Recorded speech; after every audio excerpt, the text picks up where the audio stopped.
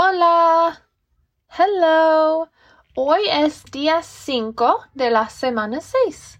Es el último día de la semana.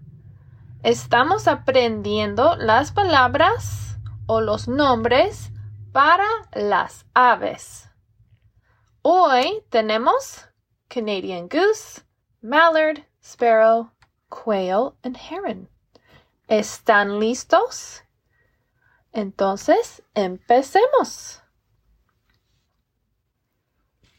Barnacla canadiense. Siguiente. Ánade real. Siguiente.